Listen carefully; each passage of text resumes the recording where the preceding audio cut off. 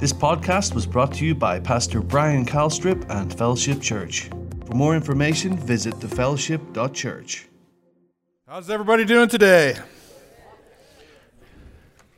One more time, how's everybody doing today? That's more like it. It's 2022, it's a new year. Get things off to a good start. And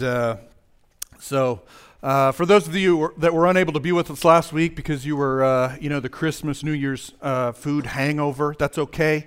Last week we began talking about change. And I know that a lot of you guys sensed that. And so you're like, I'm not going to church today because I don't want to hear about change. I want to keep eating strawberry rhubarb pie, right? And peanut butter balls and different things like that, right? But guess what? It's the 9th of January. It is now time to change. It's time to do something different.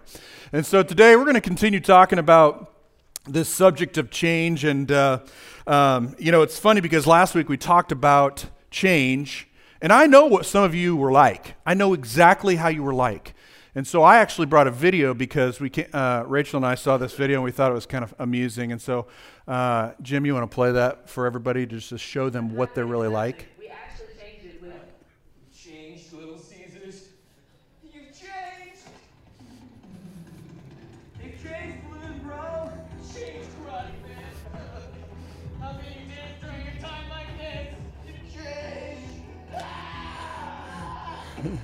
Tell me why. It tastes even better because we added 33% more pepperoni. Give me one of those. Yeah, all of you guys, I know, the Lord's speaking to you, or last week you were here and you were like him when he was running through that forest. No, right? Yeah, that's how a lot of us are, right? Unless it's good, unless the change is good, then it's like, oh yeah, give me some of that. But when it's difficult, when it's something that we know we are being, prompted and nudged to do, we kind of fight it. We kind of resist it. That's one of the things that we talked about, that people resist change. But we also talked about the fact that change it has purpose and it's necessary. But today what I want to talk to you about is steps to change. And the first thing that we need to know, and this is in your notes if you guys want to fill in, I know that there's some people that are in the room that are excited about the notes, some people that resist, right? They resist change in their life, and so they don't like to write and learn and all those things, and so they resist. No, I'm not taking one of those notes. I refuse to do that. And if you want to be like that, that's okay. But for the rest of you guys, you can fill it in. And so in your notes there, it says that God's change is from the inside out. God's change is from the inside out. A lot of times as humans, we have a tendency to have these different things. One of those things might be that you might be an unhappy person, or there might be things in your life that you're dissatisfied about. And so what we do is we have this propensity to chase after the things that we think is going to fill that desire or fill that need. Maybe it's a new car. Maybe it's a new haircut. Maybe it's a new wardrobe. Maybe it's a new house. And what we're doing is we're trying to fill something and cause ourselves to have happiness, when in reality, that's not how change happens. That's an external thing that we're trying to use to fix an internal issue. And a lot of times, we go straight to setting goals. And I think that setting goals is a good thing. The first of the year is a great time to kind of reevaluate what it is that you're doing in your life and the goals that you need to set and have in front of you. But we go straight to that thinking that that's going to bring about a great change in our lives, when in reality, the first thing we should be doing is getting direction from Him. We should be going to Him, and we should be praying, and we should be, committing our life to Him and saying, Lord, I need your direction in my life. I need you to show me through your word, show me the godly goals that you want me to have for my life. Now, there are natural things, but He'll lead you, He'll show you, He'll help you, He'll guide you in what those things need to be. And so we really need to go to Him and realize that if we want real change in our lives, it's not something that's external, it's something that's internal. It's a change that's going to take place. I think about the Steve Rosel's testimony and how the change that took place in him. He walked the aisles, and if you haven't heard his testimony, I think it's on our website, but he walked the aisle a lot of times, but there was never a change. But the change took place on a gravel road out by Lewis, Iowa, because it was a hard issue. He realized this is an internal thing, and he surrendered his life. And so we have to realize that change comes as a result of something that's inward. Proverbs 16:9 says it this way, that we can make our plans, but he determines our steps. And so we see this internal work in Romans 12:2.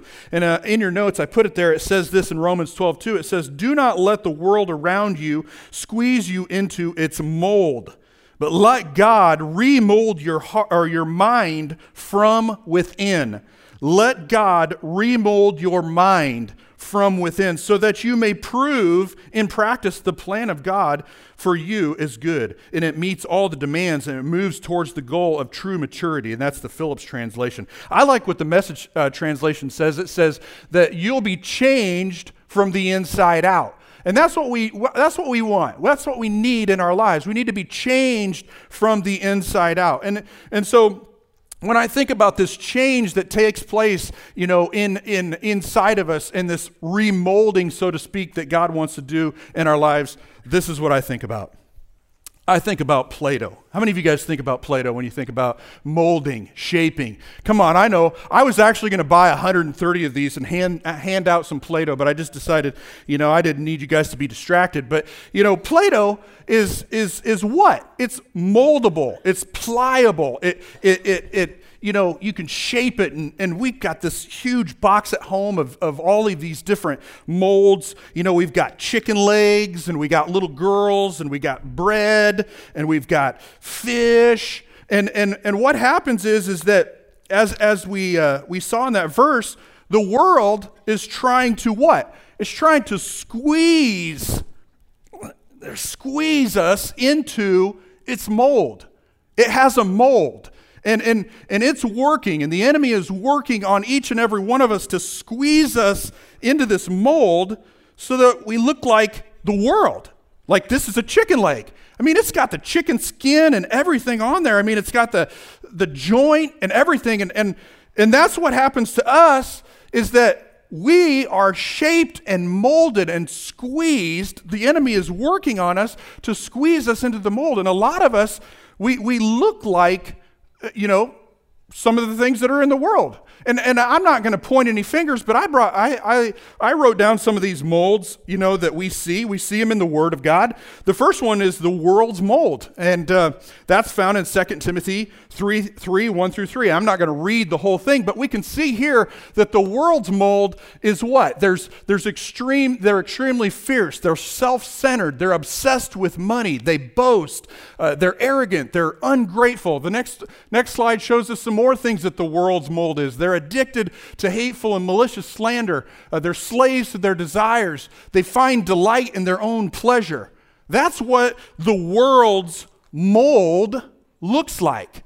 If you were to walk up here and look at this mold, there's all these little indentions, and those indentions really are the attributes of that mold. And when we subject ourselves to that mold, and the world begins to put its pressure on us, it causes us to have the same look and the same attributes of the world. Another mold that we see is found in 2 Timothy 3:15. I call it the chicken leg mold.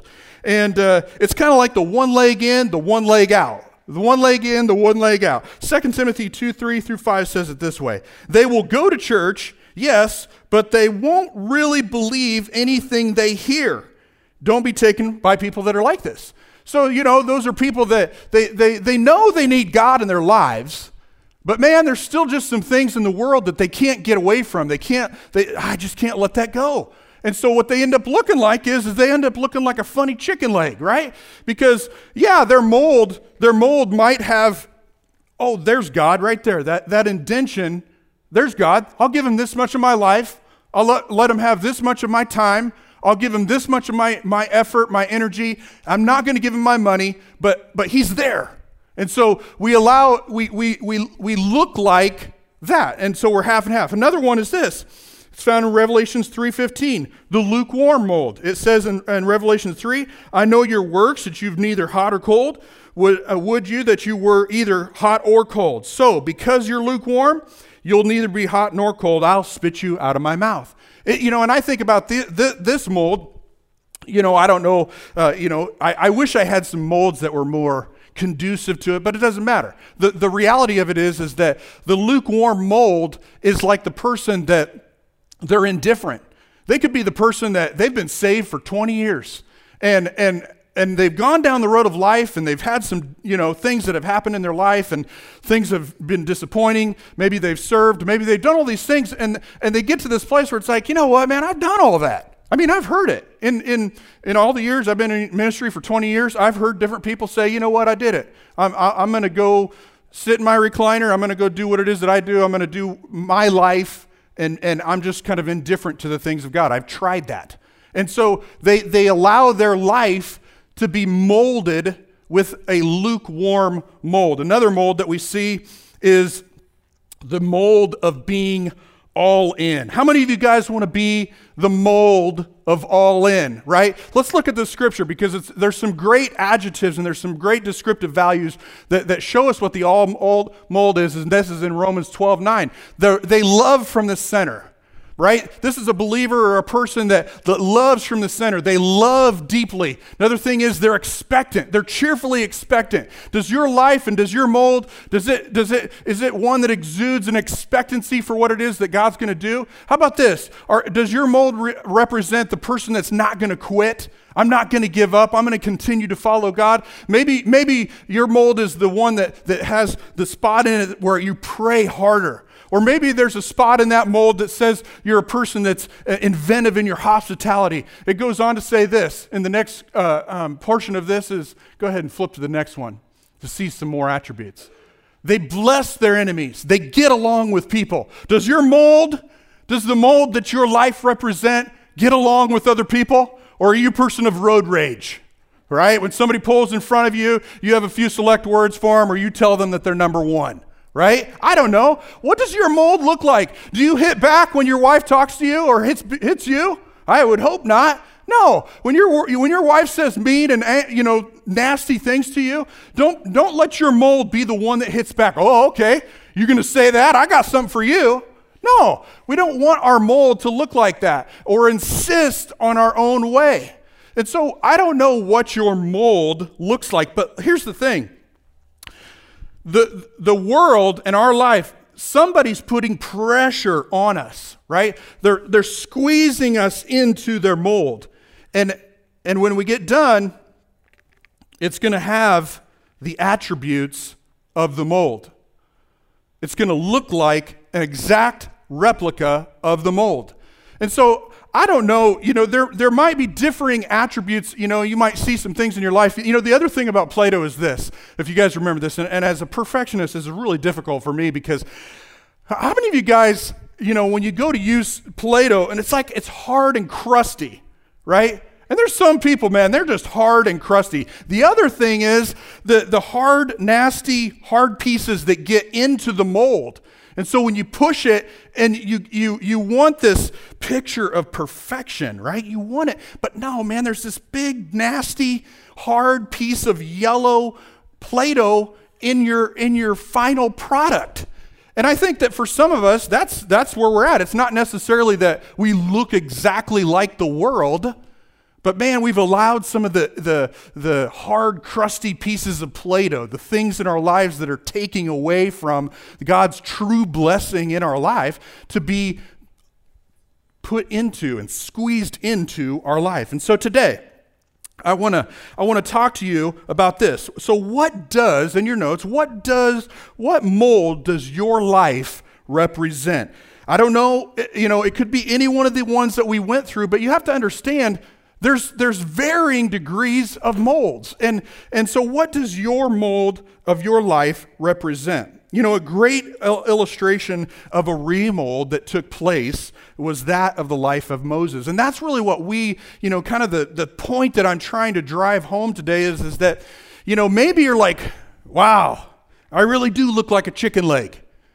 You know, some of the things in my life, I guess if I were to be honest, my life does look like a chicken leg. Or maybe you have chicken legs. I don't know. But here's the thing. Your life is pliable, right? There's a scripture in the Bible that talks about the fact that we are clay in the potter's hands, right? He can mold us. He can reshape us. And you know, to do that, we have to surrender. We have to say, you know what, Lord, I want this. We have to be willing. We have to, you know, because it's kind of like we talked about last week. People are just resistant.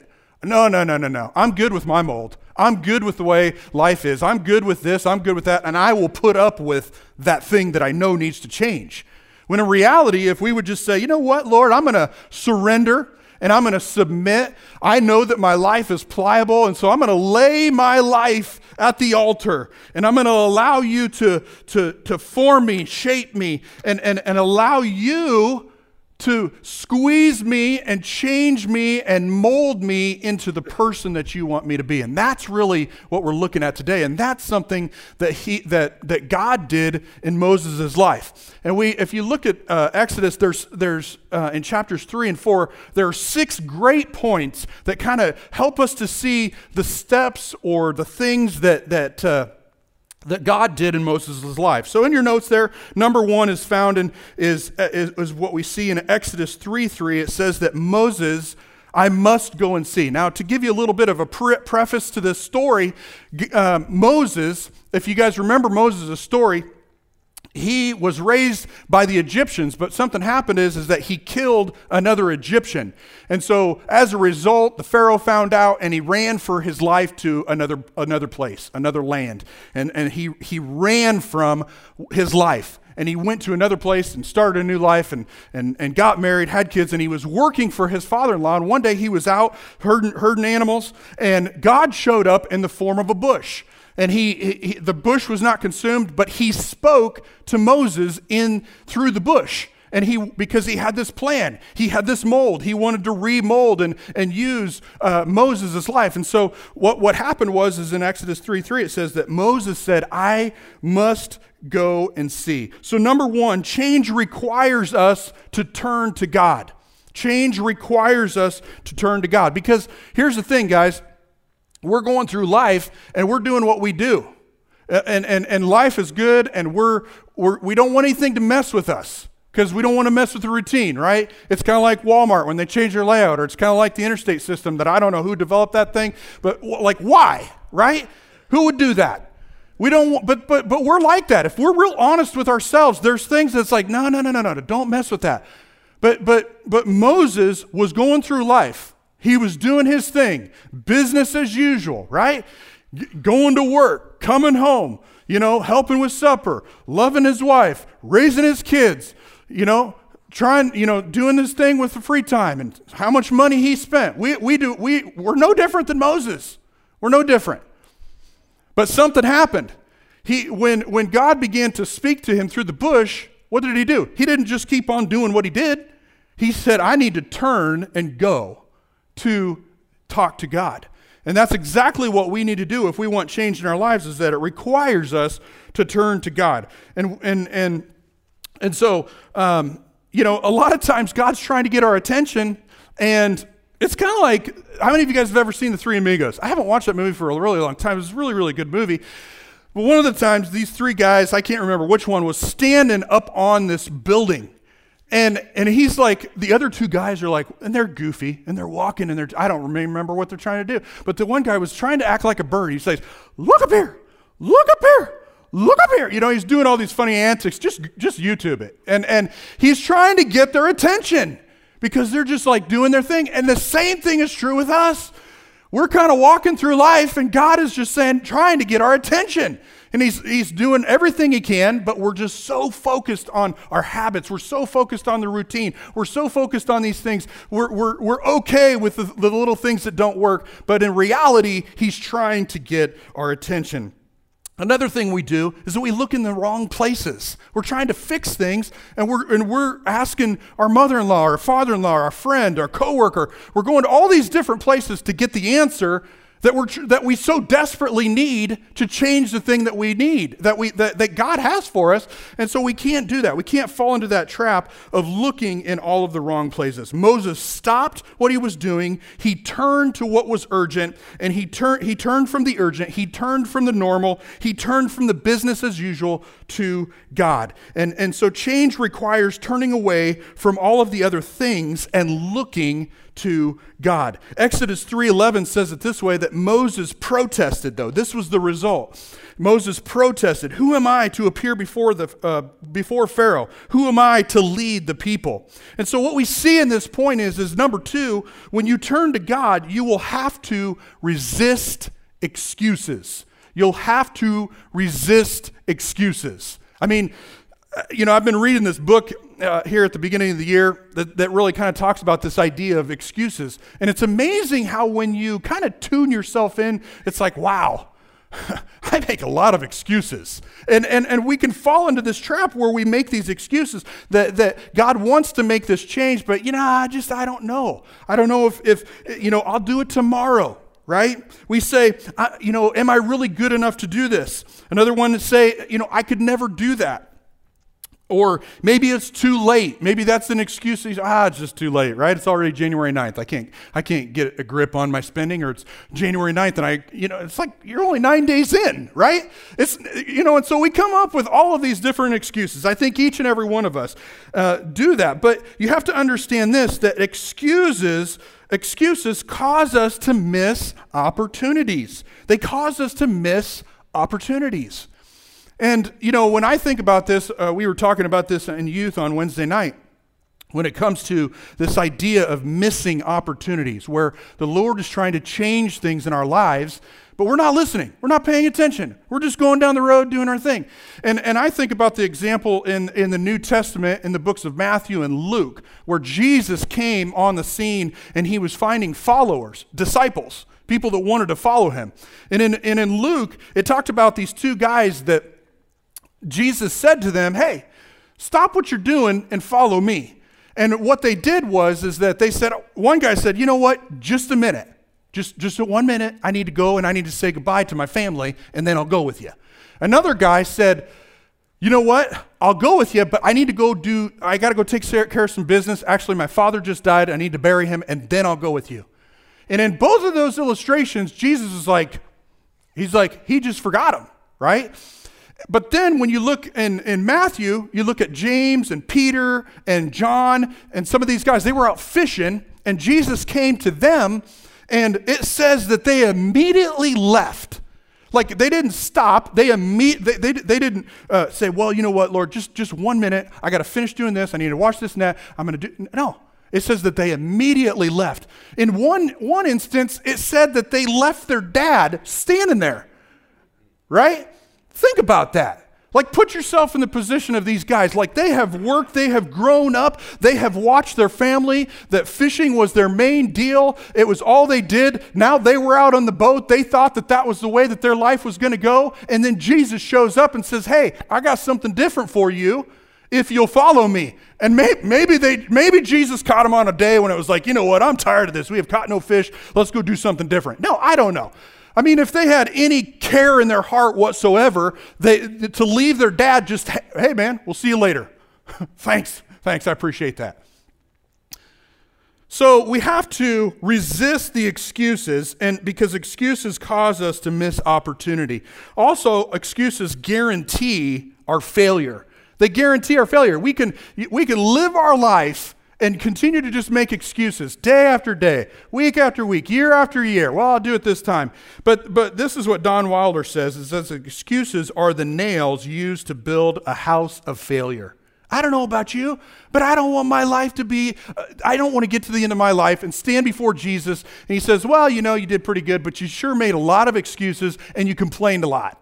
I don't want to hear that. I don't know about you, but I don't want to hear that. So I am going to resist excuses.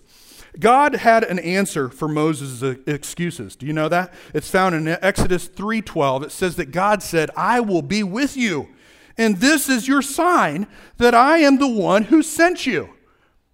Man, I tell you what, Moses is like, God was just saying so many things to him, and he still made excuses. The one thing that is very encouraging about that fact is this, that I thank my God that I don't have to be perfect. I thank my God that we see that in Moses' life, even though he made excuses, God still worked with him. God still had a plan. He still had a purpose. He still had things. And even though Moses made excuses, he helped him. He coached him. He trained him. But it's like we said before, he had turned to God. He had included God in his life. And so what we see here is that number 3 is this. Change requires trusting God. Change requires trusting God. If you desire change, whether it's in your career, right? You know, I was talking with somebody here recently where it's like, I asked them about their life and they said, yeah, you know, I'm doing this, it's a great job, but I'm stuck. I want to do something different, but I'm stuck. And maybe you're in that place where you feel stuck. And God's like, you know what? I got something different for you. And so, but you're like, I just don't know. I don't know how that would work. I can't see my way through that. I'm not sure how I would pay the bills, and maybe I wouldn't get hired. And we begin to think these thoughts, and we feel stuck. And what my point is that we have to trust God. We have to trust Him. And you know, maybe it's in your marriage, and you've tried everything. And it just never seems to get any better. It just seems to be this cycle that you go through. And could be your kids, could be your health, could be your finances. And you might say to me, Brian, you don't understand. You know, this has been over the course of many, many years. I've done what the Word of God has said. I feel like I've prayed hard. I've shed tears. I feel like I've believed in faith. And I guess I would say I may not understand. I may not understand. I may not, have ever gone through what it is that you have gone through. But here's what I do know. I know that He knows what's going on. I know that He understands your life. He understands your circumstance. I know that He sees you, and I know that He's at work. And I know that because of these things, the question is will you trust Him again? Will you look to Him again? Psalms 37:4 says it this way. It says, to delight yourself in the Lord, and He will give you the desires of your heart. Commit your way to the Lord, trust in Him, and He will act. He will bring forth your righteousness as a light and your justice in the noonday. You know, when I think about this idea that change requires trust, there's one great illustration that comes to my mind, and that is I've got a picture of Stuart and Carol Hughes. And some of you guys know Stuart and Carol. They were here for many years. But the story behind Stuart and Carol was this, that Carol began coming to the church probably 25 years ago. And she came and she served. I think she worked in the nursery forever. And Stuart did not come to church. And he didn't want to have anything to do with church. And, Carol just, began to pray for him and believe for him. And, when you think about the story, it's like, I guarantee you that Carol had ample opportunities to make excuses, to doubt, to think, this is never going to work. I'm just going to give up. I'm not going to do this anymore. I'm not going to pray for him anymore. I'm not going to trust you anymore. I'm not going to, Stuart is the way he's going to be, and I'm just going to live my life. But she didn't. She prayed for 17 years. And then one Sunday morning, she walked out after she was getting ready, and there stands Stuart. And he's all dressed up. And she's like, what are you doing? Right? And he's like, oh, I'm going to go to church with you. She's like, what? I would guess that she may have fainted. I'm not real sure. But can you imagine? I guess my point is this, guys, is that no matter what has happened in your life, you have to trust God. You have to trust that He's at work. Trust that, you know what? Hey, if it takes 17 years, I'm going to continue to trust you that there's going to be change that takes place in my life. I'm trusting you that it might take 20 years, but that child will come back to the Lord. It might take 25 years, but I am going to continue to trust you. That has to be our objective. That has to be our desire, that just like Moses, like, I'm going to trust you. I'm going to trust your plan. I'm going to trust what it is that you know, and if I'm going to catch myself, if I'm making excuses, I'm going to catch myself and I'm going to resist those excuses and say, no. I trust you, Lord, for you want to do good things in my life. Matthew 6:33 says to seek first the kingdom of God and his righteousness, and all these other things will be added unto you. And I think a lot of times what we do is that we're so focused on the thing, we're so focused on it not changing, that we get away from following God. We get away from seeking him first, right? Turning from what it is that we get distracted by. We have to turn back to him and begin to focus on him, begin to seek him first in our lives. And what God asked Moses to do was very, very big. It was bigger than him. But God laid it out, and he told him exactly what he wanted to do. He told him how it would go down. And so no matter where you find yourself, today, the nudge of change that the Lord is challenging you in requires you to trust him. It requires you to trust him. God's plans and instructions were clear. He wanted Moses to trust, but Moses didn't. Look at what it says here in Exodus 3:13. It says that Moses protested. What do I tell them, Lord? How many of you guys have ever been there? The Lord says to do something, and it's like, well, what should I do? You want me to do that now? You want me to talk to them? You want me to pray with them? We all do it. We've all done it, and if you haven't, you will. We make that we make that excuse. But here's the point. As you trust God, you will have to resist doubt. Number 4, you're going to have to resist doubt. So God lays this plan out for Moses, and he's like, man, I'm going to do this, but what happens when I get there? I really don't think, Lord, that your plan is going to work.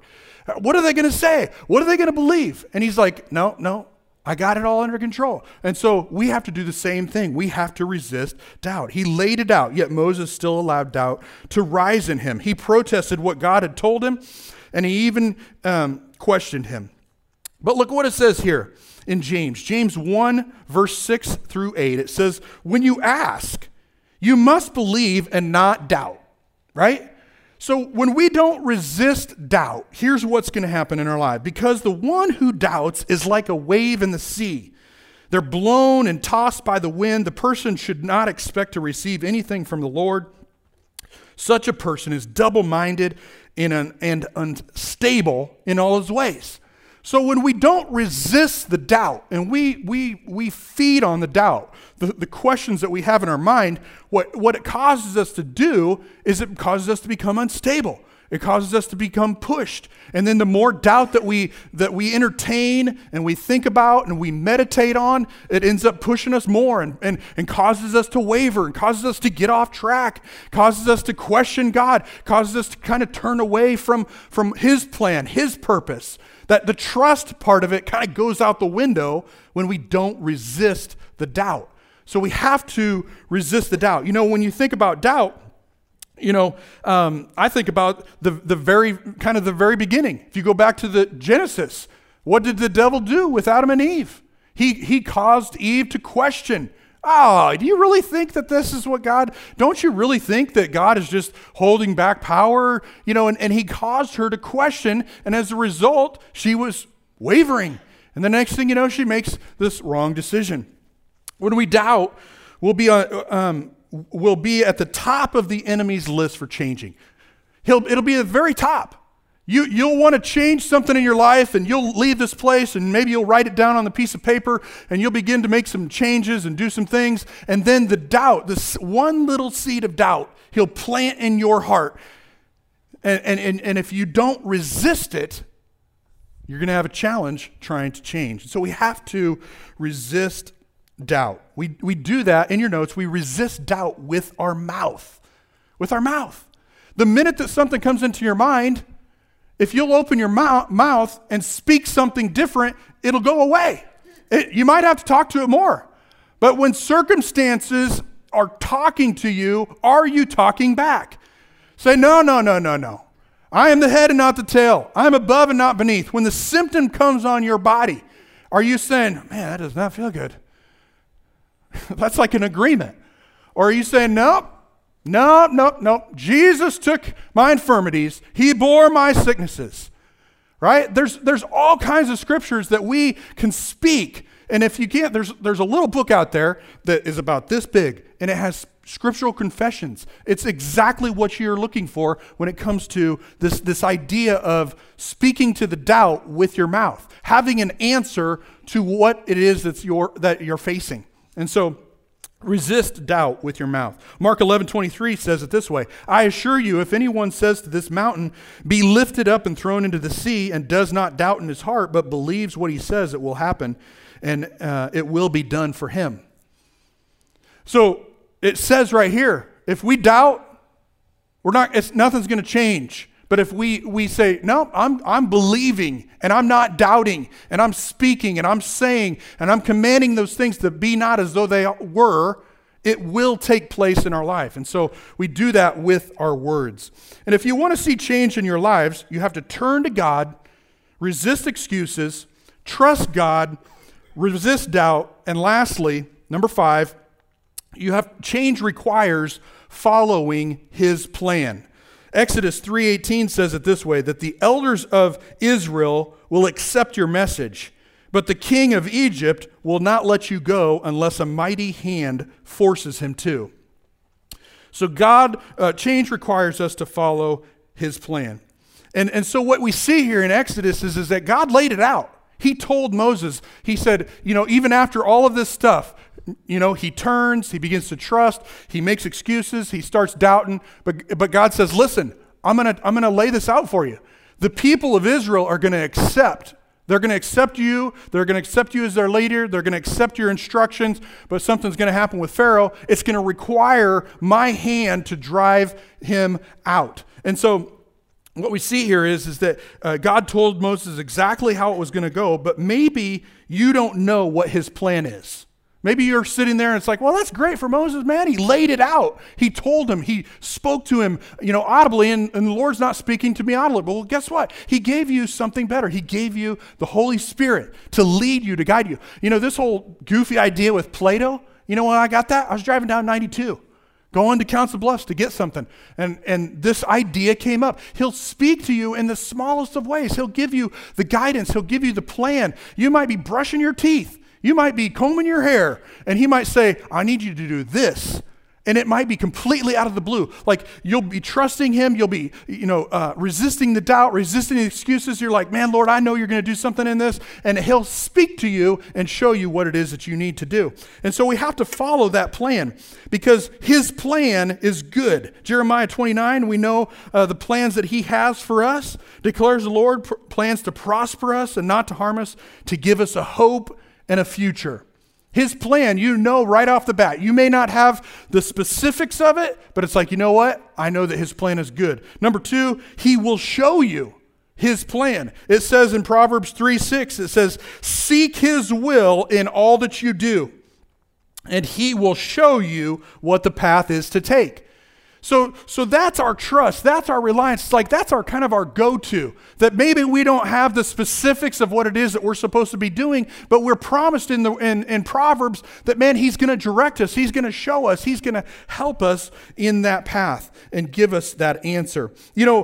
This point isn't in your notes, but when it comes to his plan, the number one way that I believe that he's going to change your life is really back, if you were to rewind and look at your notes there, is in Romans 12:2. And we know this verse by how it's quoted a lot of times, that it's the renewing of the mind, right? We can be squeezed into the mold of the world, but God encourages us, and the Word encourages us to renew our mind. It's a daily process of renewing our mind. It's like if our life looks like the chicken leg, it's like, okay, I don't want to look like the chicken leg. I want to be the happy person. Well, guess what? The happy person that's loving and resisting all of these things, it's the person that's renewing their mind to the Word of God. The Word of God, the Bible, is like a mold. It shows you exactly what it is. And as you apply that pressure of the word to your life, it will reveal the things in your life that you need to change. There might be things that you don't even know you need to change. But as you read the word and apply the pressure of the word to your life, it'll say, hey man, there's an imperfection there. We talked about it last week, that it's a mirror. It's going to show you. It shows you what you need to do and how you need to go. And so that is a part of his plan, is the renewing of your mind. The last point is this, number 6, as you follow his plan, you will have to resist fear. Exodus 4:1 says, what if they don't believe me or listen to me? So Moses, here he is, man. He'd made excuses. He had doubted. And now here he is, man. He's afraid. He's like, okay, I'll do it. But what if I go down there and they don't accept me? Even though God said they're going to accept you. He was in fear. And a lot of times we do the same thing. We say, I'm afraid, I'm not real sure, or I'm uncertain. And what if I fail? We made a list on Wednesday night over in the youth, and I was going to bring it over here, but they had erased it. But we made this list of all of the things that cause us to not change. And it just kind of outlines this whole idea of fear. There's the pressure of maybe family. There might be the pressure of maybe some of the friends in your life that don't necessarily agree with you, but it's like, man, I know I probably shouldn't hang with them, but and so it's this acceptance thing. It's like, man, I got to have friends. And so there's that loss. There's a fear of losing someone that maybe you have a bond with. But in reality, it's like the Lord's saying, man, that influence is not good on your life. And so you have to overcome that fear that the enemy's trying to, bring upon you to stop you from changing. And so we have to resist fear. And so, I guess in closing, guys, we all have a mold. There's all of us have a mold that we are subjecting our lives to. The question is, what does your mold look like? And if you don't like what you see, you have to change. I mean, that's just, we've heard it said that doing the same thing over and over again is just insanity, right? And if there's things that are in our lives, and it's like, I really don't like this. I really don't like that. I really don't like that. Then what do you got to do? You got to say, you know what? I'm going to pick up a different mold.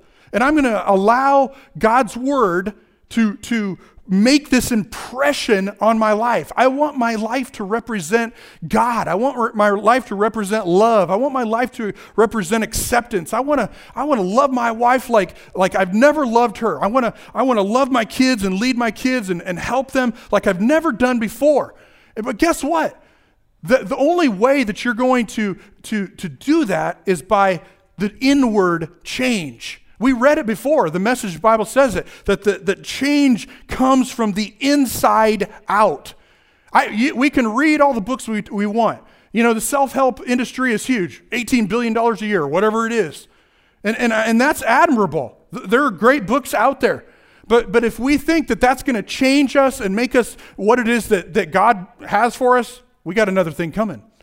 God's hand has to be on it. And the only place that we see God's hand, the only place that we see God's impression, the attributes of God, the things that God wants for our lives is found in the Word of God.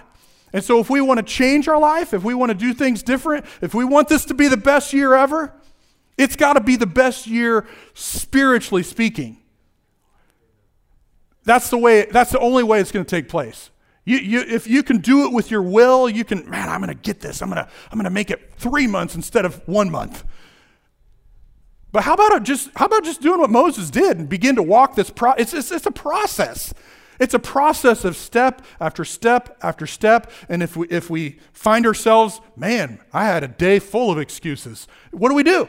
We say, you know what? I might have made excuses all day, but guess what? I'm not doing that anymore. What do you say? When you make that declaration, you are resisting the excuses. You're resisting, saying, no, No, I'm not doing that. I'm going to go this way. I'm going to do this. And then when doubt comes and the enemy's like, man, you really think this is going to happen? You begin to take steps. You really think that's going to change? You really think that situation is going to change? You really think that God wants to grow your business? Do you really think that idea that he gave you is a good one? Don't you think that maybe you would lose everything? You might, you go out, you put yourself out there and you're going to fail, and then you're going to lose it all. Just stay where you're at. Just stay right here. You're comfortable. You're okay. You have enough. You'll be fine.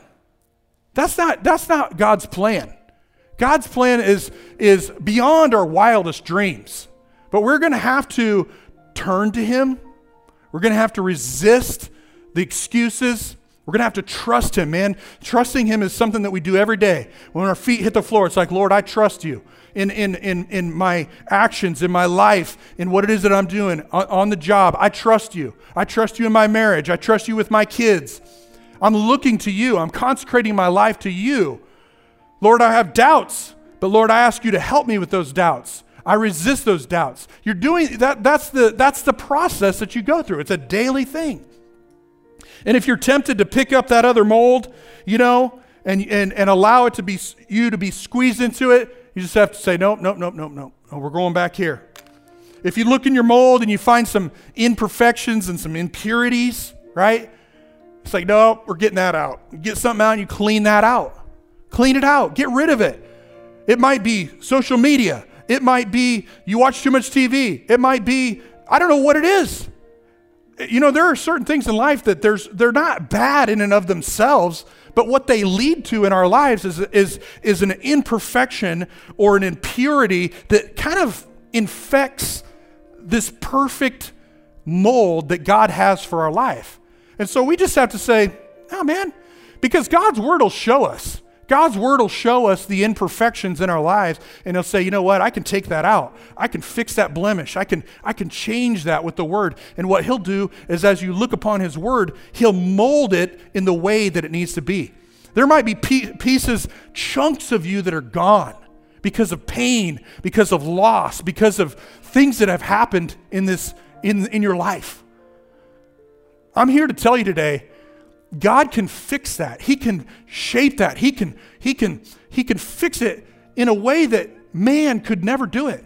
We try to fill those holes with the self-help books and the medications and maybe alcohol, or maybe it's a drug. I don't know.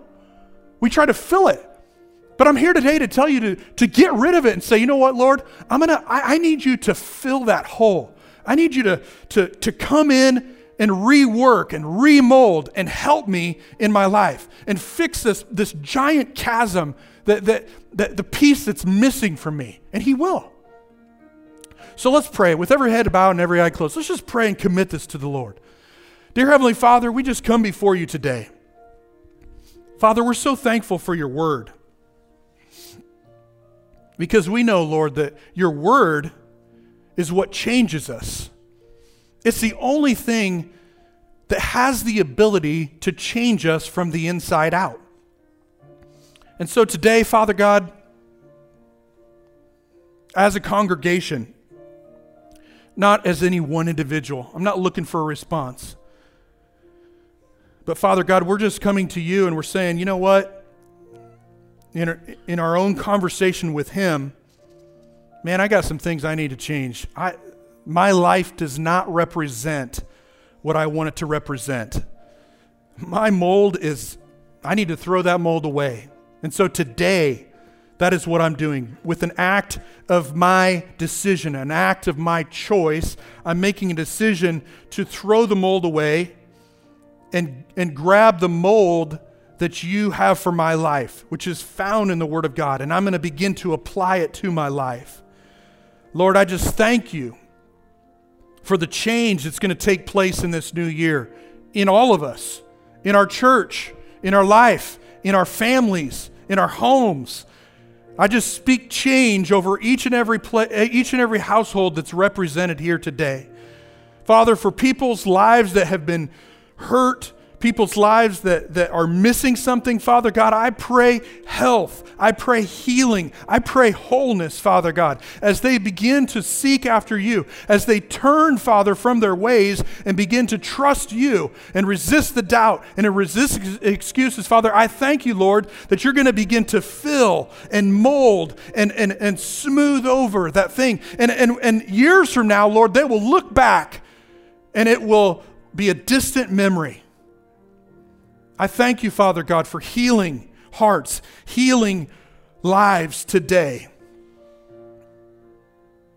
Father, we just thank you for your word in our lives. We thank you, Father God, for the change that's going to take place in us and through us from the inside out. In Jesus' name. Everybody said, amen, amen.